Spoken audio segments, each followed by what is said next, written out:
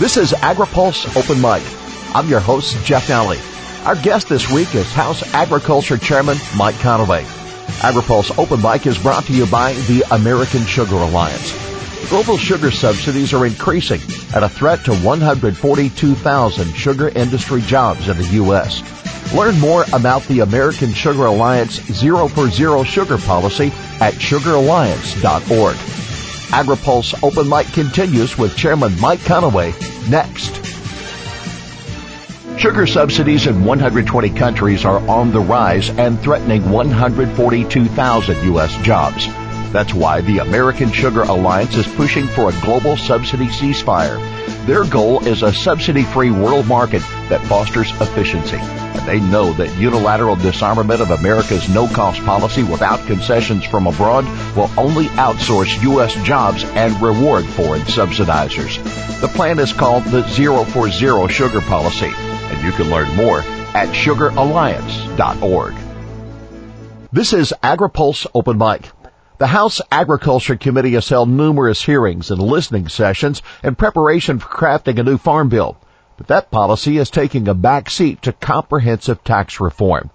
Texas Republican and committee chair Mike Conaway says agriculture has much to gain in this tax debate. You look at the death tax that does go away. I'd rather go away in year 1, but it goes away in year 7, doubling the exclusion in the meantime. Alternative minimum tax goes away. On the business side, immediate deductions for things that folks would have been buying and otherwise had to depreciate over some period of time. And I know that's a timing issue, but timing is of the essence in terms of moving those forward. So I think that they gain. There will always be someone who has used an inordinate number of deductions or something is not better off, but the vast majority of folks, I think, will be better off by these lower rates, certainly over time.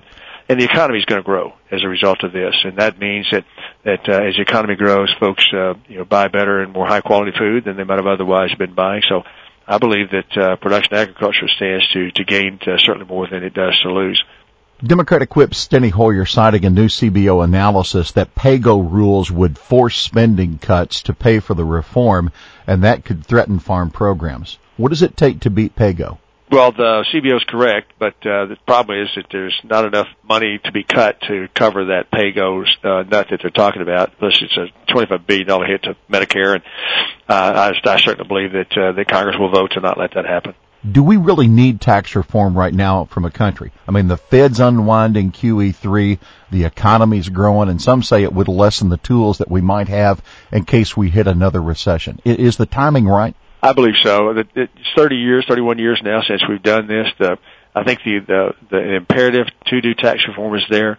This code is stunningly complex, way more complex than it should be. We spend way too much money just on compliance.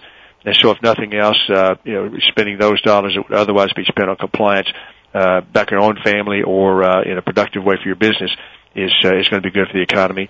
I think, history has shown that when we reduce taxes, particularly the corporate rate, that we'll see a big improvement in corporate activities with either new investments back into our country or higher wages for folks to take a benefit from, new jobs being created. So I think now is the time. It's evident that it's a burden. Quite frankly, it's a real tribute to the American economy that she continues to grow in spite of a overwhelmingly burdensome tax code and 8 years of increased overreaching with the regulatory agencies to try to stymie the growth that the economy can continue to grow in the face of that. We're working both of those sides, as you know, reducing regulations as well as trying to get this tax cut done. So I think the answer is yes. Now's the right time. Is the repatriation a part of this that could bring some funds back into the U.S.? And some had mentioned those as a source for infrastructure investment. You hate to earmark things like that, but absolutely. The $2.5 trillion or so, and it's a monster number to have an "oh so" attached to it, but $2.5 trillion of earnings that are hung up overseas would come back at a much reduced one-time toll charge, and that would generate new revenue to the system that could in fact be dedicated to the infrastructure program. And that's one of the ones I've talked to other folks about, that's a possibility of how you wind up paying for it, because the infrastructure program is going to be important, but borrowing it for future generations of Americans is maybe not the best idea. So it could certainly be used in that regard. And then, of course, new earnings overseas would be coming home without that tax charge. The companies would be reinvested into their own local manufacturing facilities or creating new shops and growing their business, expanding, paying higher wages, or just paying dividends. Those monies would then go back into the economy, either directly through folks who are getting those dividends to spend, or they're going back into their dividend reinvestment programs that are in their IRAs and 401k plans. So all good, as far as I can tell, in terms of that money coming home. Mr. Chairman, recently I think you and Ranking Member Peterson held a meeting with some agriculture leaders in Washington, and there have been 170 agriculture groups and companies saying, stop the threat to the administration from withdrawing from NAFTA. Tom Slate with the U.S. Grains Council suggested that Mexico has labeled us as an unreliable supplier. How do you evaluate the rhetoric, and is it rhetoric? Well, the president is responsible for these trade negotiations, and he is a master negotiator. I mean, by every account, he does know how to negotiate. So I would never presume to tell him to do that. I just know that NAFTA has been good for production agriculture. And if it went away, it would be disruptive to production agriculture. It would create problems that we currently don't have. And so getting this thing renegotiated quickly is what everybody wants to do. And how the president makes that happen, he's in a much better position to be able to evaluate that. I do know that the uncertainty of not having it either in or out or renegotiated does cause problems. It causes anxieties. You cited one that the Mexicans have talked about, but at the end of the day, I think our president's going to get this thing done, and however he does it, on the backside of it, we'll be happy with it and be able to move forward. But in the meantime, obviously, production agriculture has an awful lot to lose, given the strength of our relationships with Canada and Mexico, the existing supply chains of things that we grow here and produce in America, headed north and south. Is a part of the business. So agriculture has done a good job, I think, of continuing to voice that issue. We had the roundtable briefing with bipartisan members of the committee, and all of our witnesses that day were decidedly blunt as to what they believed needed to happen, and that they want it done, and they don't want to withdraw from it. They want this thing renegotiated. So we'll see how it moves forward. But I've got confidence that the president understands the circumstances, and but at the same token, he is a master negotiator, and we'll have to see what he does.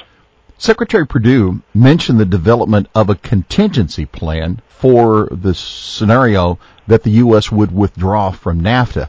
In Kansas City, I spoke to him about that. He said it wasn't necessarily his intention, but then he followed that and said he was like a Boy Scout and wanted to be prepared for any circumstance that might come up. How do you read that contingency plan quote? I think he's just doing the best job he can with his folks to say what would happen if we did, trying to anticipate what that might do, and then see if there's things that we could do to mitigate that. But given the scope of production agriculture's relationship with Canada and Mexico and those markets and the value of the products going north and south, I have no idea what we would be able to come up with, which try to tide folks over in the meantime. But I applaud the Secretary for wanting to anticipate as best he can what those impacts might be, and then communicate that to the White House so that they're fully aware of what USDA thinks the impact would be of a withdrawal or whatever might be going on. But that's his job. He's trying to look as far into the future as he can to see what's going on, anticipating it. Whether or not he has any kind of tools that would come to bear is also something he's evaluating. So I applaud the Secretary's work in trying to understand what the implications are of withdrawal. If 100% is signed and done, how far are we into the work on a new farm bill? Great question, Jeff. We've got most all of the groundwork laid. We've done over 111 hearings. We've done 18, I think, on SNAP. We've gone through the farm bill with a hearing schedule that's been pretty extensive, and we did 6 listening sessions around the country.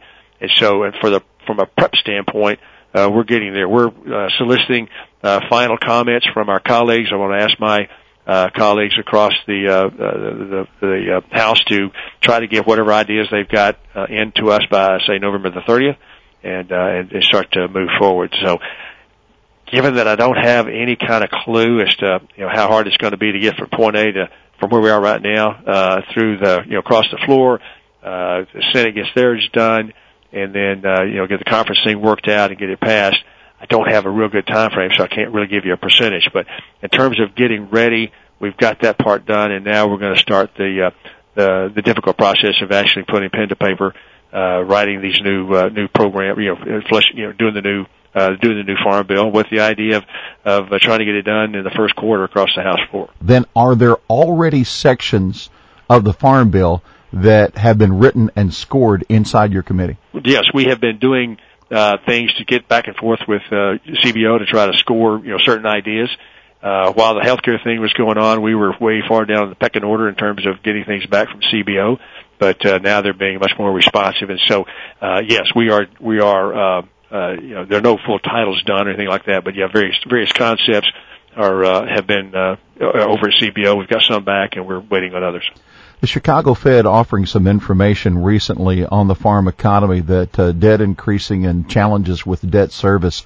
Does that create an urgency to get this bill done? And what of the idea of the need for more funds for FSA guaranteed loans? Well, obviously, yes to the first and absolutely to the second. Whether or not there's new funds available anywhere within the Farm Bill is obviously going to be to be determined. But I think the 4 years of 50% drop in net farm income across the circumstances, pretty dramatic, the worst drop since the Depression. We are now at a point where if folks didn't have reserves to rely on, then they are leveraged up big time, is what the Fed said. And even those folks who do have reserves are beginning to dip into them to a point that I've got to be making them and their bankers, really concerned and nervous. So I hope that the combination of just 4 years of this, as well as the new immediate snapshot kind of things that show debt increasing and that kind of thing, is that we can use that to try to convince my colleagues that 218 of us need to vote for this thing, and then we get 60 in the Senate and the President sign it. But the real urgency is that 50% of America who's living paycheck to paycheck. You can love the Farm Bill, Jeff, or you can hate the Farm Bill, but that combination of the production agriculture, sweat equity, hard work, and risk-taking, and yes, a safety net that keeps them in the fight, delivers to the American consumer at the grocery store and in the restaurant the safest, most abundant, and affordable, emphasis on affordable, food and fiber supply of any developed nation in the world. So those paycheck to paychecks folks, they need to be communicating to their member of Congress that they need to get this thing done so that we can in fact maintain that low cost of food that they benefit from every time they go to the grocery store. 2 weeks ago, Senator Ernst of Iowa said she was not in favor. Last week, Senator Heitkamp said she was in favor of that of a plan of your ranking member Peterson to get more acres into the CRP. In fact, he said he could do it without spending more money. How do you see an expanded CRP? Well, we're going to be looking at the entire Title II of the Conservation Program, and Lucas started last time some combining of programs and trying to better focus those. And so we'll be taking a look at all kinds of things within Title II to see if there are ways we can make sure that the tension between acreage that should not really be in production versus new and beginning farmers' opportunity to find places where they can farm and all those kind of things, the tension between rental rates and what you can make growing on the farm, all that stuff will be in conversations with Mr. Peterson on the Title II. What do you think about shifting the revenue plan, the Ark County revenue plan, to RMA data as opposed to NASS? Is that up for debate, or is that a real possibility?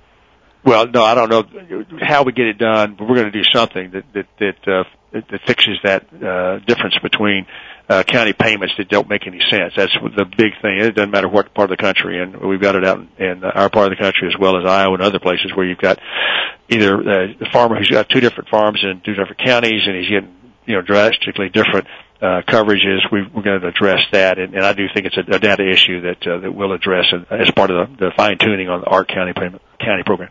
In the 14 bill, farmers had to choose between a revenue program and a price program. And given the 5-year Olympic average of revenue, it makes me wonder now how much more difficult that's going to be when this final rule is written. How do you balance revenue and price as you're looking at ultimately building the safety net for these bulk commodities? Yeah, well, as they did in 14, all sides weighed in. to try to do it. They had a background of having prices go up and being pretty good in 14, and they couched their decisions based on that.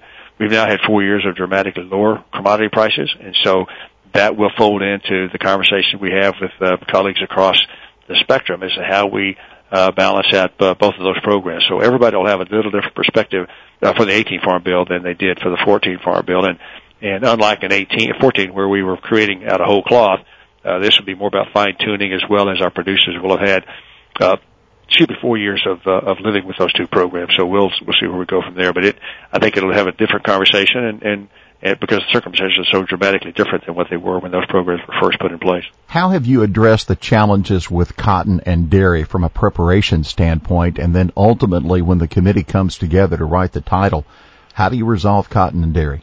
Well, we resolved cotton by getting it back under Title I, and we resolved the dairy program by working the margin protection program to improve it so that it works the way that I think the folks who 14 thought it was going to work.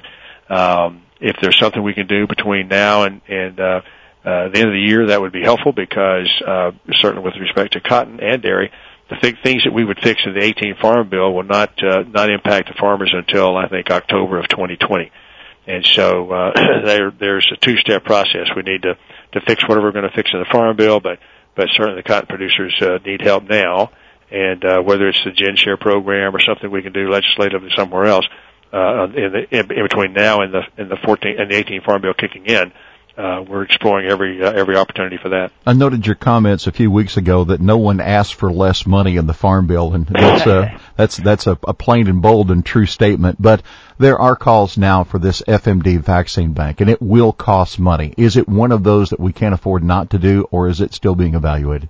The need for it, the specter of an outbreak that's uncontrolled because we can't vaccinate the surrounding herd, all those things that are there, it's pretty clear, and we'll have to have some hard conversations with industry as to where we come up with that money and how we do it. But I think the reasons why it needs to be in place are clear. No one argues that we shouldn't try to prepare for something like that. Some questions about whether we need all 23 strains at one time and all those kind of mechanics. It's against the law to have that. The development of the vaccine, I think, done here inside the United States. There are a lot of questions at that, but Jim, I have not had one person say, "Nah, don't mess with that. It's unneeded." So, when you have something that's clear like that, we work real hard to try to find a solution. You come from a state that's big in oil and big in agriculture, and there have certainly been some fireworks on the Senate side with regard to the volume obligations under the RFS. How do you evaluate that, and how do you respond to Mr. Cruz calling for answers for the RINs program? Well, the whole mandate, which is where the driver for this comes from, is, I think, shown now to be unworkable. We're not going to get to 36 billion gallons of ethanol. Cellulosic ethanol is not going to be coming into the market, and so we're going to have to do something with that. I floated the idea with some of my colleagues that eliminating the program altogether is unfair to the folks who invested in ethanol refineries based on a federal program that they thought they invested in with good faith, thought was going to be there for the long term, and expected to be able to recoup their long term investments over the life of that program.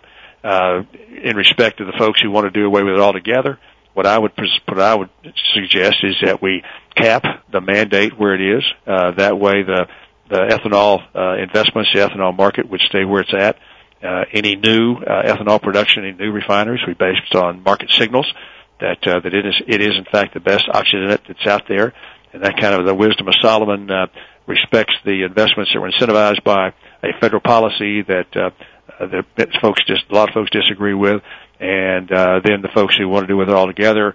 On a going forward basis, it would be market-based. So something along those lines. That's not in our purview on the Farm Bill, but I do understand that a lot of anxiety out there, and I think there's a way forward that does respect those investments that were made, but by the same token resets that issue back into a more market-based environment than what the sticking with a 36 billion gallon mandate would do. Mr. Chairman, we want to thank you for spending time with us on this edition of Open Mic. It is Open Mic, and you get the last word. Well, again, as I mentioned earlier in the conversation, our focus will be on what the Farm Bill does to the cost of food. We're not going to be interested in raising the cost of food for those folks out there that are living paycheck to paycheck. If you think about that mom running that family budget, if her her house payment, rent doesn't change, her car payment doesn't change, if she's got to come up with new money during the month for something unexpected, it typically comes out of her food budget. And I, for one, am not going to be interested in raising or making her problem or her walk any more difficult by raising the cost of food arbitrarily, because we've got some folks who want to do away with farm programs that have proven to provide the most affordable food supply of any developed nation in the world in combination with producers. And so this thing works, and we want to fine-tune it. We want to make it better. We want to be respectful to the taxpayers, but at the same time, I want to protect those families out there living paycheck to paycheck from some artificial increase in food that's unnecessary. Our thanks to House Agriculture Chair Mike Conaway, our guest this week on Open Mic. AgriPulse Open Mic is brought to you by the American Sugar Alliance. Global sugar subsidies are increasing at a threat to 142,000 sugar industry jobs in the U.S.